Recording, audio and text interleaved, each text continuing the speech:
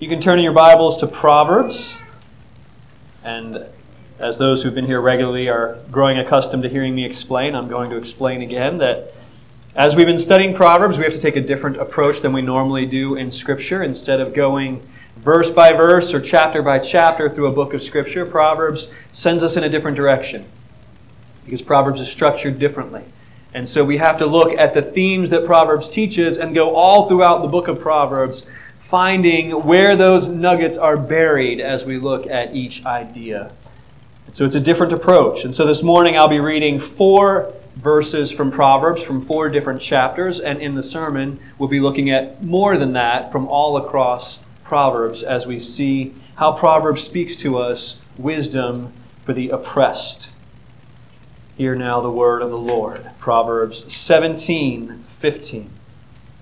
He who justifies the wicked and he who condemns the righteous are both alike an abomination to the Lord. Proverbs 20, verse 22. Do not say, I will repay evil. Wait for the Lord, and He will deliver you.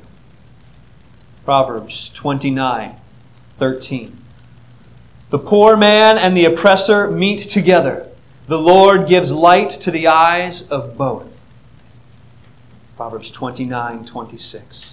Many seek the face of a ruler, but it is from the Lord that a man gets justice. This is the word of the Lord. Thank you, God. One thing that children at every age will remind you, and they do not outgrow this, I have learned, is that nothing is fair. Right? Nothing is ever fair. And as we mature, hopefully we start to realize that as a child, when we declared that things were so very unfair, we were really just saying, I'm not getting what I want when I want it. But we also, as we mature, start to see that we weren't entirely wrong. Because the world is very much not fair. And behind those acts of unfairness are the actions of sinful people. People who use whatever power they have, be it great or small, to mistreat, to harm, to take advantage of others in big ways and in small ways. International bullies and schoolyard bullies. Bruised bodies, bruised hearts, bruised reputations. Injustice is universal. And the biblical word that is often used to describe that is oppression. When those with power misuse that power to harm others in some way. Now, I recognize that everyone in this room, whether you've experienced at a personal level or merely observe it going on in the world, you have been exposed to oppression and to injustice in some way. And Proverbs addresses that with clarity, with sincerity, and with sympathy. But as Proverbs addresses it, as we've seen each week with each topic we've looked at, it does not look at these truths as a way to salvation, but rather as a path we walk from salvation. Having received the grace of God in Christ, how now do we then live? Proverbs gives us wisdom for that. Proverbs is not saying, do these things and the Lord will then have mercy on you. It rather says, as those who have received the mercy and the grace of God, this then is how you live in light of that. This is wisdom for the way of those who are in Christ. It does not necessarily teach us what the gospel is. It rather teaches us what the gospel does. And for those who have received Jesus Christ, who have seen God in human flesh, taking on our sin and dying on the cross for us, this wisdom makes greater sense because things that Proverbs asks of us and even demands of us are only possible in light of what Jesus has already done for us. Through Jesus, we see God's commitment to justice. And when we see God's commitment to justice in Jesus Christ, it makes us able to trust God and to await His justice. And as we do so, to be a people who show grace. 3 things that I want us to see that Proverbs tells us about justice. First is that we desire justice because we know the Lord. We desire justice because we know the Lord. Living in the corner of history and in the culture that we do, we may take the very notion of justice for granted. And I would suggest that this is because the gospel has so shaped and fashioned and directed Western culture that our very cultural understanding of justice comes from a gospel worldview. This is one of the beautiful things about discussing the issue of justice with people who do not share our faith in God. When you ask, well, where does your idea of justice come from? Why do you believe that people should be treated fairly and equally and rightly? Because that's not been the assumption of most cultures in most history. For those who know the gospel, we desire justice because we know the Lord. Proverbs 14 says, whoever oppresses a poor man insults his maker, but he who is generous to the needy honors him. That's Proverbs 14:31. God's Word teaches us that all people should be treated fairly and justly because all people are made in the image of God. As you treat that person, so you treat his Maker. The respect you show her is the same respect that you are showing to her Creator. This recurs all throughout Scripture. When we are warned not to curse our brother or sister, because in doing so we're cursing the God in whose image they are made. When Jesus said, as much as you did this for the least of my brothers, you did it also for me. God's Word teaches us that all people should be treated fairly and equally, because all people are made in the image of God. Prior to the introduction of the gospel in a culture, the standard of justice tends to be that might makes right. Justice is what the strongest person or strongest group decides is fair, and usually it's what's in their own best interest. There is no standard, no naturally occurring human standard that confers dignity, worth, and value to each person, apart from the Word of God teaching us that weak and strong, rich and poor, popular or outcast, we are all made in the image of God, and we all stand on equal ground before Him. Proverbs puts it this way in Proverbs 29:13. The poor man and the oppressor meet together. The Lord gives light to the eyes of both of them. The idea is that God made the poor person and the oppressor. Neither one of them is treated favorably in His sight in a way that the other is not. They are equal before Him. This very notion, as you're well familiar, is written into the founding documents of our nation. That the equality and fairness upon which everything is to be based is only self-evident to us because we believe it is given by our Creator, apart from the light of God's Word. The worth of the weak and poor was not self-evident to anyone. It was rather a sign of judgment, a sign of worthlessness, a sign and a justification for a lack of rights.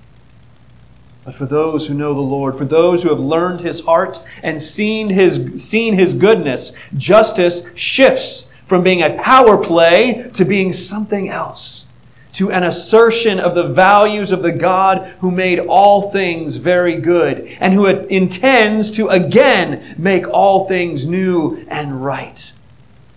As He promises in Proverbs 17:15, He who justifies the wicked and He who condemns the righteous are both alike an abomination to the Lord. Proverbs 18:5, it is not good to be partial to the wicked or to deprive the righteous of justice. God tells us what is right. God tells us how the world should be. God revealed these things to His people in His law, but He did not give only words. He gave us a living model of what justice should look like, a representation of what His heart for the oppressed would look like. In Colossians 1:19, in Jesus, all the fullness of God was pleased to dwell. If we would know what God's love of justice looks like in our lives, we are given Jesus as a model, as a vivid illustration of God in action.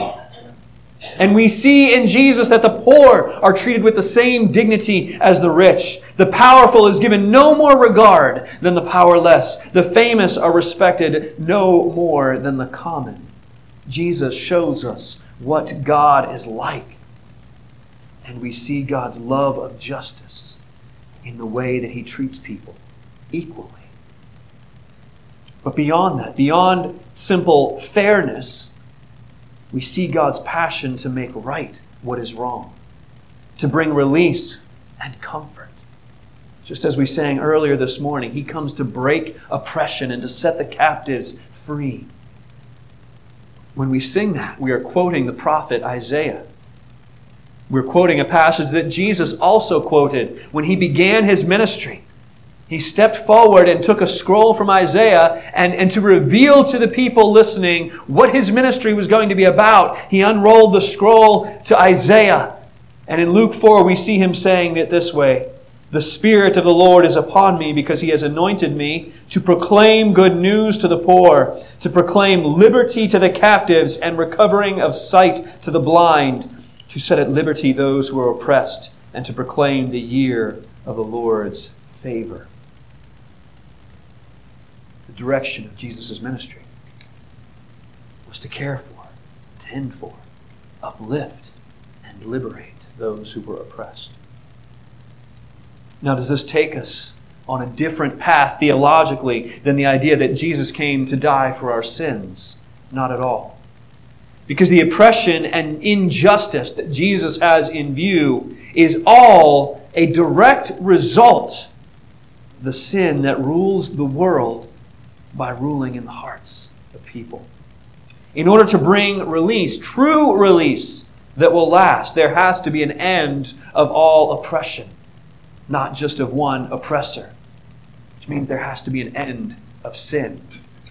I've shared with you before, and I'll share it again. One of my favorite movie illustrations of this from the great, deeply profound and philosophical classic Shrek, where the hero rescues the princess, the fairy tale princess, from the tower where she's being guarded by a dragon. And as they're fleeing out, she hears the dragon roaring. And she says, "You didn't kill the dragon?" He says, "It's on my to-do list." Because they both know that even if he gets her out of there, there is no liberty, there is no freedom, there is no true release unless the threat has been done away with once and for all. So for Jesus to truly release oppressors, sin has to be destroyed. The dragon has to be slain. But we must also see that the work of forgiveness and healing is not complete until God's original vision of a just world where people made in His image are treated with dignity. Only when that world is a reality is the ministry and work of Jesus complete. So in Christ, we see God's vision of what He's doing in the world. We love justice because we know the Lord. We desire justice because we see His heart. We know what He's all about. And we see that vision that teaches us to love justice, to long for it, to desire it. And we see that without the most basic assumptions about humanity that we have in the gospel, there is no foundation for justice. It doesn't make sense. Proverbs reminds us in Proverbs 28:5, evil men, they don't understand justice, but those who seek the Lord understand it completely. We desire justice because we know the Lord. Proverbs also teaches us more.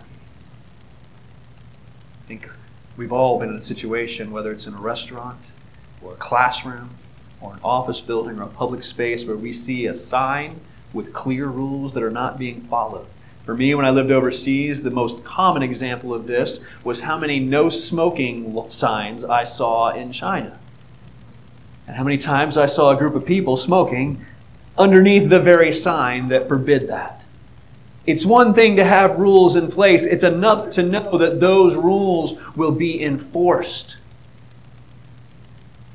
And so Proverbs also tells us that not only do we desire and love justice because we know the Lord, but we also pursue justice because we fear the Lord. What He has said is good. What He desires will be carried out. In Proverbs 11:21, be assured, An evil person will not go unpunished, but the offspring of the righteous will be delivered. God speaks of oppression and justice in a way that makes very clear to us that these are not just ideals, these are not just good ideas for us to consider, these are expectations for the world and for us in it. And God's passion about this is not just empty and idle talk. God intends to fight for the oppressed. An example of this in Proverbs 22:22. Do not rob the poor because he is poor. Do not crush the afflicted at the gate, for the Lord will plead their cause and rob of life those who rob them. Proverbs 23:10, similarly. Do not move an ancient landmark. This is basically stealing somebody's property. Or enter the fields of the fatherless. For their Redeemer is strong, and he will plead their cause against you. God stands against injustice not only in His words, but most importantly with His actions. And His actions will support the cause of the oppressed, the persecuted, the unfairly treated. This is more important to God than even religious show and display. For those who go to church and are good people and sing the right songs and spout the right doctrines and vote the right way and yet treat others unfairly and abusively and oppressively, the Lord warns in Proverbs 21, to do righteousness and justice is more acceptable to the Lord than sacrifice. Those who would bring their sacrifice to the temple in the Old Testament and yet turn around and treat others unfairly, God says, I don't even look at your sacrifice. It's an offense to me that you would even do that, while failing to live the way that I have called you to live, while failing to treat those made in my image with the same love and dignity that I demand. But we need to pause here and be careful in our thinking, because many have taken this truth, this biblical truth about God's heart for justice and His siding with the oppressed, and have made an unbalanced theology out of it, speaking and acting as God is uncritically on the side of the poor because of the fact that they're poor, or that God opposes the powerful because they're powerful. And that is the opposite of justice. It is not oppressors alone who fear or should fear the justice of God. It is not the rich alone that stand condemned before Him. Proverbs 17:13 warns us that if anyone returns evil for good, evil will not depart from his house.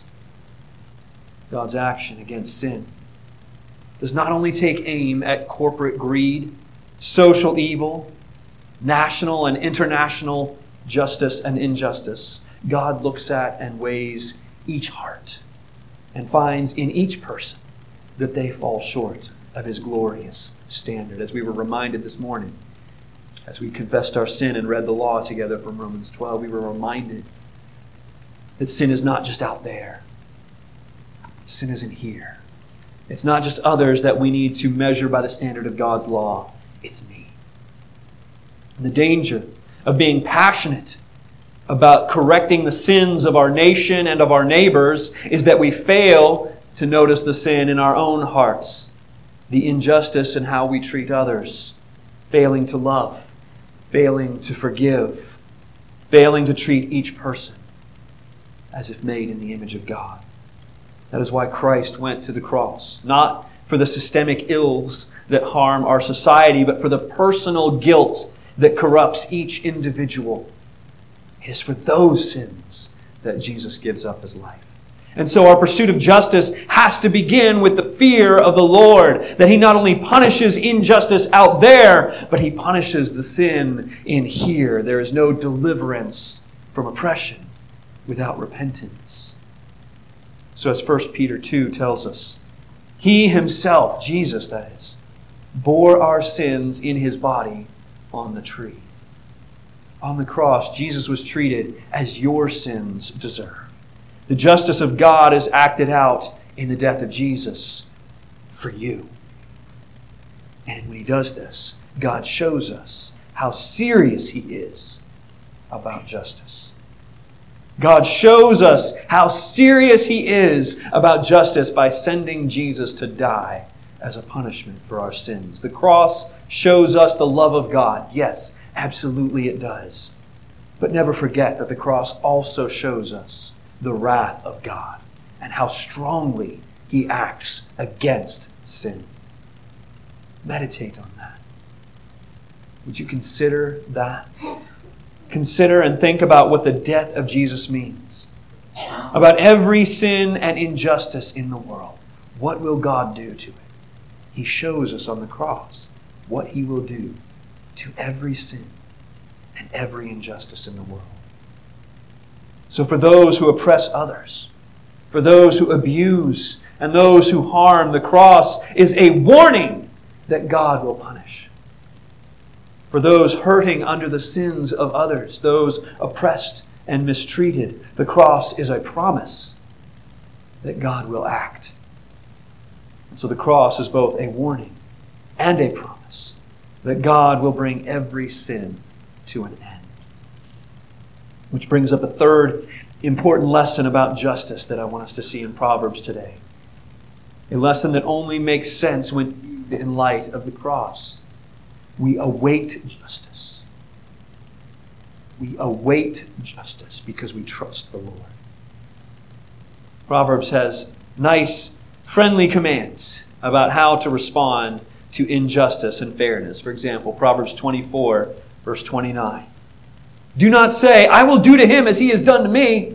I will pay the man back for what he has done. That's simple enough, right? Don't seek revenge. Don't pay people back when they do wrong.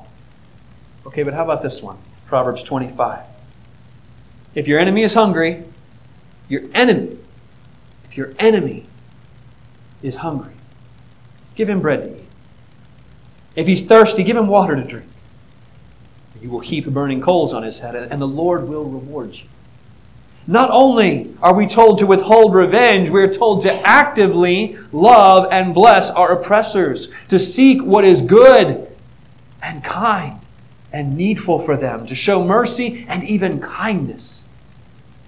That feels like Christianity becomes a religion of pushovers. It seems like we don't really care about whether or not justice is done in the end, but that's far from the case. What Proverbs is teaching, and in doing so, it agrees with all of Scripture, is that we recognize we don't need to be responsible for ultimate justice. Sidebar, the word ultimate is key here. Scripture clearly expects us to act justly in all we do, to support legal systems and governments that act justly, that punish what is wrong and commend what is right. Scripture doesn't say that, the murderer should get off scot-free because we forgive them. That's not a scriptural view. It's not what it means to turn the other cheek. But when earthly justice fails, and when we are personally sinned against and wronged, revenge is not the path that the gospel lays before us. Proverbs 20, verse 22. Do not say, I will repay evil. Wait for the Lord, and He will deliver you. We await justice because we trust the Lord. The gospel doesn't just tell us to wait and see how things work out. Wait because karma might come around and bite them in the end. The gospel doesn't just tell us to withhold our angry hand. It also tells us why we can do so. In Proverbs 29:26, many seek the face of a ruler. Many look to their leaders saying, hey, can you bring justice here? Can you make justice happen? But it is from the Lord that a man gets justice. Ultimate justice is in the hands of the Lord. He is merciful, yes. He is patient, and He does not always punish us or our enemies as quickly as we deserve. And that is the kindness of God. But hear from Romans 2 how the kindness of God is to be understood. Do you presume on the riches of His kindness and forbearance and patience, not knowing that God's kindness is meant to lead you to repentance? But because of your hard and impenitent heart, you are storing up wrath for yourself on the day of wrath, when the Lord will come. when God's righteous judgment will be revealed. What Scripture is saying there and warning there is that those who are not immediately punished for the wrong that they do should not scoff at God's patience, should not belittle it and think that because He is patient and merciful that He is therefore weak. Scripture says no. What's happening there is God is making a deposit in His wrath jar. And every time that you sin, every time that you act unjustly, another coin goes in the wrath jar and is stored up. And at some point, if you are unrepentant and do not turn from your ways, that jar is opened up and poured out on you, and the wrath of God is poured out on those who do not repent. However, the gospel tells us that for those who repent and turn to Christ, the jar doesn't just sit there forever. The jar is still open, and the wrath of God is still filled to the brim and is still poured out, but no longer on the sinner. It is poured out on Jesus on the cross. One way or the other, injustice will be punished. So when God does not immediately punish, it is kindness. It is not weakness. Remember the cross. God punishes our sins on the cross, and any sin that is not carried to the cross by Jesus is carried by the sinner to the day of judgment. God is patient, but that does not make Him unjust. Every sin will be punished forever. And either Jesus suffers and takes that punishment in our place, or we suffer the punishment ourselves. Every unfair and every hurtful thing will be punished by God, either on the cross of Jesus or in the fires of hell. We looked at Romans 12 in our confession of sin earlier. These words are written there. Romans 12:19, Beloved, never avenge yourselves, but leave it to the wrath of God. For it is written, Vengeance is mine, I will repay, says the Lord. So that leaves us in a place where we are free to exercise grace. A position where we can look to those who do evil and see in them a remnant of the image of God. An image that may yet still be someday restored at the cross. And for that reason alone, we can be patient and gracious. But should they persist in evil until the end, we need not fear that they will escape justice. And for that reason as well, we can withhold vengeance. God is patient. God delays justice because He desires repentance. And in light of His mercy to us, His patience towards us, a patience that did lead us to salvation, we should extend that same undeserved grace and patience to those who do wrong. Not forsaking justice, not giving up on the idea of justice, but giving every room for mercy to work until justice is delivered by the Lord. In any case, our focus needs to be drawn back to the cross. Because on the cross, we see the justice and the mercy of God. The cross shows us that every sin is judged. We saw that, but it also shows us the grace of God that Jesus takes that wrath on Himself for sinners, a punishment He did not deserve, so that those who once lived unjustly might be made new. So in order for us to show the grace of God to people who hurt us, we need to see both the justice and the grace of God at work on the cross of Jesus. Every oppressor, everyone who hurts others, everyone who acts unjustly and does wrong, encounters the reality of the cross in one of those two ways, either as a sign of their coming judgment or as a conduit of their saving grace. So, believer, people of God, when He who forgave His executioners while being killed, when He commands you to love your enemy and pray for those that persecute you, He is not calling on you to look inward and find some moral courage on your own to deny that sin is wrong and to ignore the hurt that's being done and instead put on a happy face. He is calling you to look to the cross and to see there the justice of God that is guaranteed and the grace of God that triumphs over judgment. just to wrap up, I was doing some thinking on the topic of injustice this week, obviously. And I was realizing what a fascinating thing it is to study the rise of dictators in history.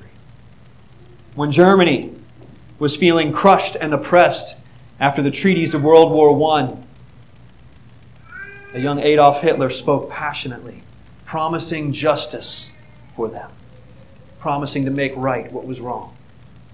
When a nation of neglected and hungry farmers was being oppressed by colonizing nations and their own power-hungry leaders, a young Mao Zedong stood up and spoke of justice and inspired the people of China and took command. In Imperial Russia, in colonial Africa, in Cold War Cuba, nation after nation, people after people, feeling oppressed, mistreated, and unheard, they look for justice. They lift their eyes up and give ear to anyone who will promise them that they will make all things right. They lift their eyes to anyone who promises them a solution. Proverbs 29:26. You've heard it twice already. Hear it a third time. Many seek the face of a ruler, but it is from the Lord that a man gets justice. We are hungry for justice. And that makes us vulnerable to people who will promise that, but who can never deliver what only comes from the Lord. People of God, we cannot know justice apart from the Lord. We lift our eyes to rulers, we lift our eyes to political parties, to social movements, to politicians, to leaders, to laws, to anything that promises to fix what we all see and know is broken in the world. But as we are about to sing, there is only one source of help when we are hungry for justice and relief from oppression. Only one who has demonstrated his justice in Jesus Christ. Not only justice, but also his commitment to lovingly spare and rescue his children. For the oppressed, look to the cross and see. Not only does God understand your hurt, but he has promised to heal it. He will punish what is wrong, either on the cross or on the day of judgment. And he will bring true and irreversible justice to his kingdom and for all his children in it. Let us lift our eyes to the hills where our help comes from and rejoice in that promise. Pray with me. Heavenly Father, we lift our eyes to you who alone show us what justice is, why we should work for it, and how it is that we can wait for it. Would you speak to our hungry hearts today?